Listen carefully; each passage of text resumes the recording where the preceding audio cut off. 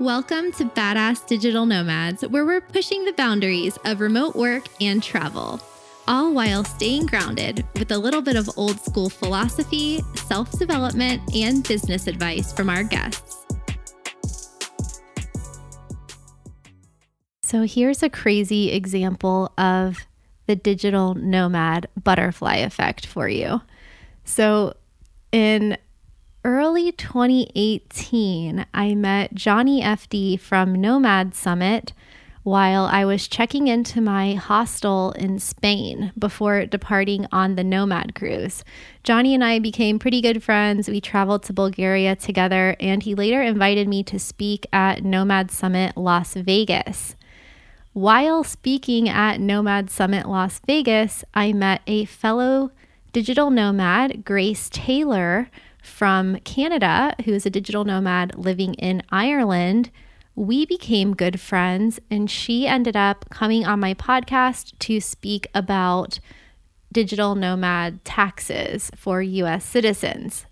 We also decided to travel to Tomorrowland Winter together, which was a music festival in France back in 2019 in the French Alps, whereby we met a really cool group of entrepreneurs from Kansas City, and we actually shared a chalet with them, and we skied and listened to music and had a great time during that week at Tomorrowland Winter. And one of the guys, Zach, was the owner of an online store called The Hemp House that sells CBD products. And we became good friends. I ended up stealing his products like the whole time. I was taking his CBD oil. He had all of these face oils and face lotions and a face mask and CBD supplements. And I basically just dipped into his stash, and well, he let me.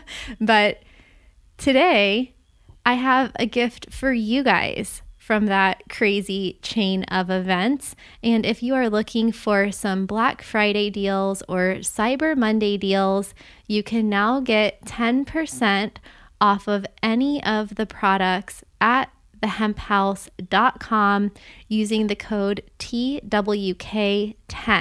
So you can get 10% off anything site-wide, and you can get free shipping on all orders over $99. There are supplements, tinctures, soft gels, vaping products, beauty products, different types of beautiful products like the Stardust Bubba Kush CBD hemp flower. I'm sure you'll find something for you on there. That's at the Hemp House, HEMPHAUS.com, and use code TWK10 for 10% off site-wide and free shipping right now over $99 during the holiday season. Hi everyone, Kristen from Traveling with Kristen here, and welcome to episode 83 of Badass Digital Nomads. And today we're talking about Iceland's new remote work visa. Iceland is one of a slew of countries that has now offered a form of a digital nomad visa. So if you caught episode 77 about digital nomad visas and the pros and cons of each one, this is a follow-up to that episode. So I'm going to tell you who can qualify for Iceland's remote work permit, what you need to apply, how long you can stay in the country, and all of the other things that you need to know about it. I'll also share a little bit about my personal experience living and working in Iceland at the Blue Bank, which is a co-working and co-living space / startup incubator in the very remote West Fjords of Iceland, in a tiny, tiny town, barely 300 people living there. So that was a really cool experience. But before we get into that, I would just like to thank Frederick from Sweden for leaving a 5-star review on Apple Podcasts. He says, "Remote work inspiration. Badass Digital Nomads is a great podcast for professionals on the move." Thank you, Frederick, and thanks to everyone out there listening, sharing, and leaving reviews for the podcast. I really appreciate it. So, all right, a digital nomad visa in Iceland. In late October of 2020, the Icelandic government announced plans for its first ever remote work visa, and it is open to citizens of any country around the world who wants to live and work in Iceland, as long as you are self-employed or work for a non-Icelandic company. So even if your country is currently restricted from travel to Europe during the coronavirus pandemic, you can still apply for this remote work visa and stay there for up to 180 days, with a very likely possibility that they will offer an extension option sometime in 2021. So without this visa, first of all, if you're from the US or Canada, for example, you can't even go to Iceland right now. But for the few countries that are allowed to visit Iceland for tourism, you can only stay for up to 90 days as part of your Schengen visa. Or, of course, if you're a European citizen, you can stay there full time. But before the pandemic, the longest you could stay in Iceland was 90 days in total throughout all the Schengen countries. So this visa will give you the opportunity to either stay in Iceland for 180 days or to go there for 90 days and then go to mainland Europe for 90 days. And so that basically doubles the length of your Schengen visa. So this visa isn't for everyone, as you're about to learn, but it is for some people. So here are the details. To qualify for this visa, you're going to need to check 5 boxes. The first thing is, as I mentioned, you need to be either a self-employed remote worker or online entrepreneur, freelancer, or have a job with a foreign company. And this is so that you aren't a risk for taking jobs from locals in the country. So you're going to need to show proof of employment or proof that you own an online business. And you can apply as a single person, a couple, or a family. And as I mentioned, even if you're currently restricted from otherwise traveling to Europe right now. The second thing you'll need, and this is going to probably cancel out some people, is you need to make at least 1 million Icelandic krona per month, which is equal to about $7,500 US or $90,000 per year. So this is higher than any other digital nomad visa out there, including Dubai, which has a minimum income requirement of $5,000.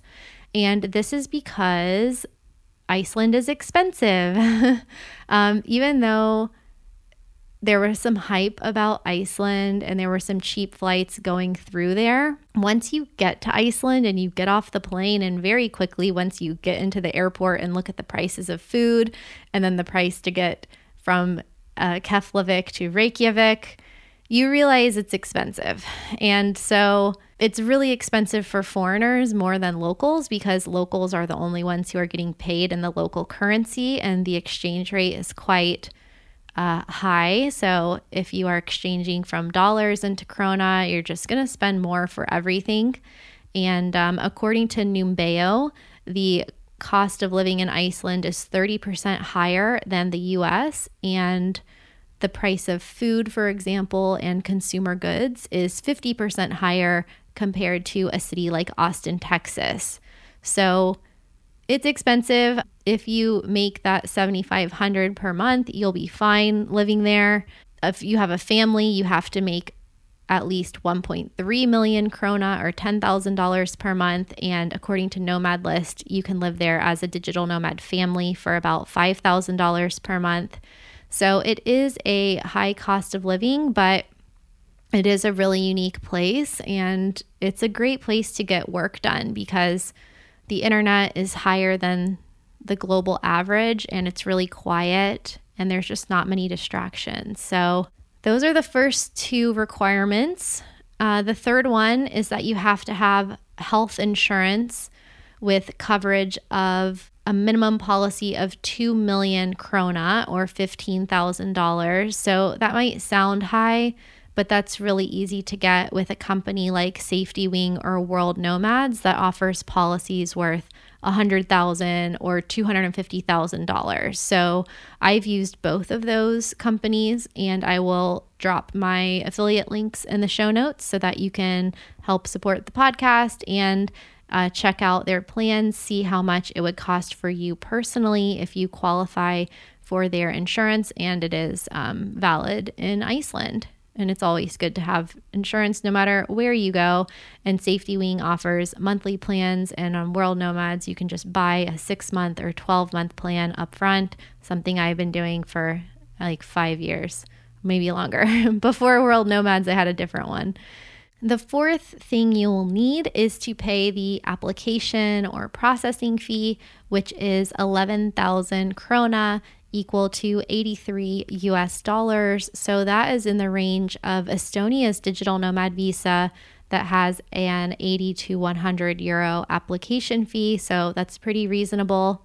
And then the last thing you'll need that I haven't seen in any other countries is that you'll need to get your documentation verified and apostilled. So that is kind of an annoying process that requires getting documents certified and possibly going to local government agencies or to an embassy or consulate, depending on which country you're in. So check with them for local instructions on how to do that. And that is time sensitive. So usually you have a period of about 30 to 60 days, maybe 90 days, but usually less, to get those documents apostilled and sent off to the place that you will be using them for. And then the time to process the applications is about 3 to 4 weeks. And the authorities say that you can arrive to Iceland 3 months after your application is approved, and your 180-day stay will start after you arrive. So as I mentioned, you can stay in Iceland for the full 180 days, or you can spend 90 of those days in another European Schengen country. So that is a pretty cool option. Estonia and Croatia offer a similar perk, Estonia being also in the Schengen zone. Croatia is not, but it's still in the European Union. So those are other countries where you'll be able to stay there for 90 days, 180 days, and then travel to Europe without leaving the continent. So that's a good bonus. So those are the requirements to apply, and you can apply now at work.iceland.is. And I will also link directly to the application in the show notes. The question, of course, is, with all of these digital nomad visas out there, should you go to Iceland? What does Iceland have to offer that other countries don't? And having been to Iceland 5 times, I can say that I like it, but it's not for everybody. And I think it is a good destination for you if you have the money, first of all, and if you've never been, because it's just one of those places that is on everyone's bucket list. It's on everyone's Instagram who's ever been there. And it's just a really unique country that's unlike anywhere I've ever been. It's so remote. It's so rural. It's so beautiful. And so if you are craving that kind of environment and view and setting around you while you work from your laptop, it's really good for that. It's great if you are up for the adventure of exploring and challenging yourself, because it can be quite a challenging environment, especially with the extreme weather. So it's not for the faint of heart, but it is great for people who love hiking, who love nature, who just want to plop down in front of a window with a view, who like wide open spaces, and who want to go explore the Arctic, where we have ice caves and fjords and glaciers and waterfalls and hot springs and geysers and all of the things that Iceland has to offer. So it's good for that adventure. It's good if you want to experience van life and rent an RV and drive around, as long as the weather conditions permit. And it's safe. It's super safe. It's also a great place to go if you want to work on a very challenging project. if you are trying to write a book or a thesis, or you're trying to launch an online business or work on a specific project or problem. It's also a good place to go with a small team if you want to bring your coworkers or your contractors or employees with you. You could all apply for the visa and go there together and get a house and work together in a really isolated environment where you can focus on what you're working on. It's not so good if you are looking to go to a digital nomad destination with a lot of other digital nomads, a lot of expats, and a really big community that you can just plug into, because there's just not a lot of people there. It's very remote. There's 0 to 10 people per square mile, and everyone's spread out. So it's going to be a lot different living and working in Iceland compared to if you went to Canggu, Bali, or Lisbon, Portugal, or somewhere like that. If you're looking for a lot of people, a lot of stimulation, a lot of nightlife, it's not the place for you. It's also not the place for you if you're looking for beaches and warm weather. Although Iceland does have beaches, they are full of ice and rocks and freezing cold water and volcanic sand. So if you're looking for white sand beaches and warm weather, go to Mexico, go to the Mediterranean, don't go to Iceland. It's also probably not good if you get bored easily. I mean, it can be an exciting place to live as far as the adventure, but again, there's not a lot to do, especially if you're out in the rural areas. There's not even a lot of amenities. Sometimes there's not roads, there's not delivery. So, you're going there for the nature and the experience, not for the convenience. And it's especially not a good place to go if you're on a budget. But of course, if you have the money to qualify for this remote work permit, you won't have a problem affording the cost of living there. And the cost of living can be low if you go into the smaller towns, but it's still going to be more than a lot of other places you can go, especially places with the digital nomad visa, like Croatia. It's going to cost you 2 to 3 times more to live in Iceland than Croatia if you're on a shoestring budget. As I was saying, I lived in Iceland. Well, I've gone there for up to a month or so at a time. I went the first time just to visit. I went with another digital nomad friend from Costa Rica, and we just hiked glaciers and did all of the touristy stuff. And I went snorkeling between the 2 tectonic plates, which was really cool. And we did work a lot.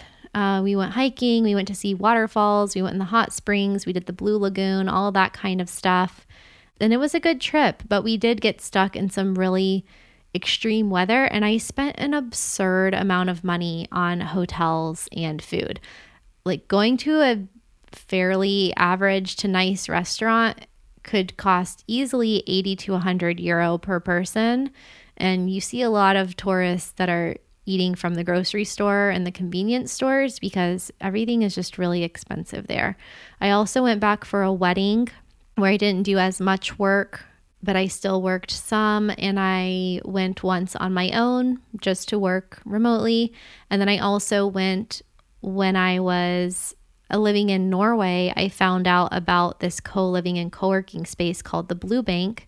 So it's actually a startup incubator that they turned into like a co-living, co-working community thing in that town of Þingeyri. So that is, you would fly from Reykjavik to Ísafjörður, and that's in the West Fjords. And then from there, it's about a 45-minute drive. And it's a tiny, tiny town with I looked it up. The population is exactly 326 people. So it's a town with no grocery store, no restaurants, nothing to do. It's surrounded by water and fjords, and it's very beautiful and it's very quiet. And the only thing there is to do is live and work. And in the mornings we would some of us would meet at the local community center where we would go for a swim in the pool, sit in the hot tub, jump into the freezing cold plunge pool, drink a lot of coffee, and then go to work. So when I was there, I lived in a house with 2 other girls.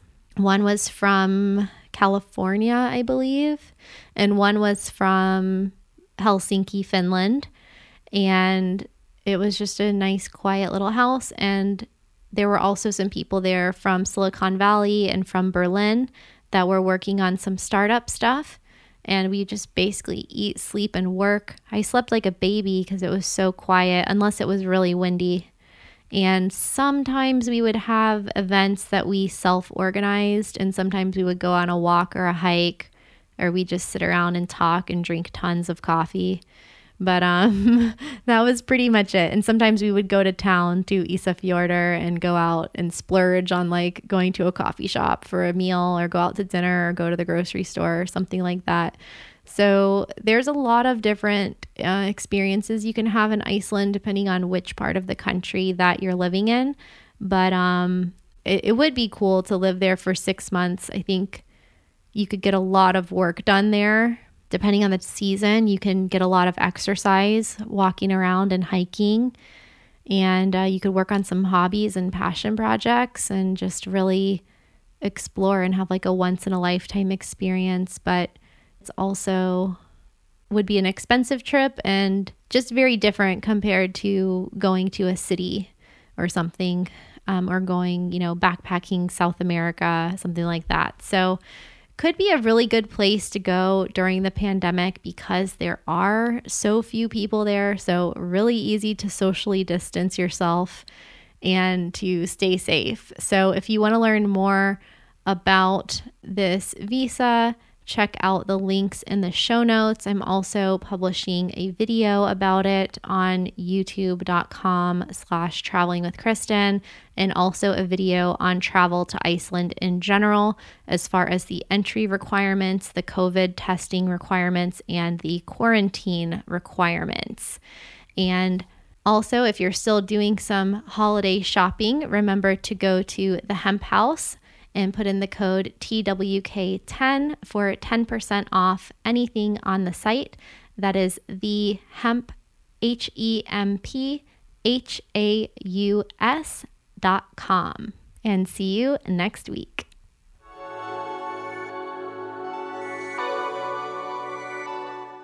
Thank you so much for listening, and remember to leave a review for the podcast wherever you listen, and share this episode with someone you think it might help. And to further support the podcast, plus get tons of access to exclusive behind-the-scenes content, consider becoming a Patreon patron.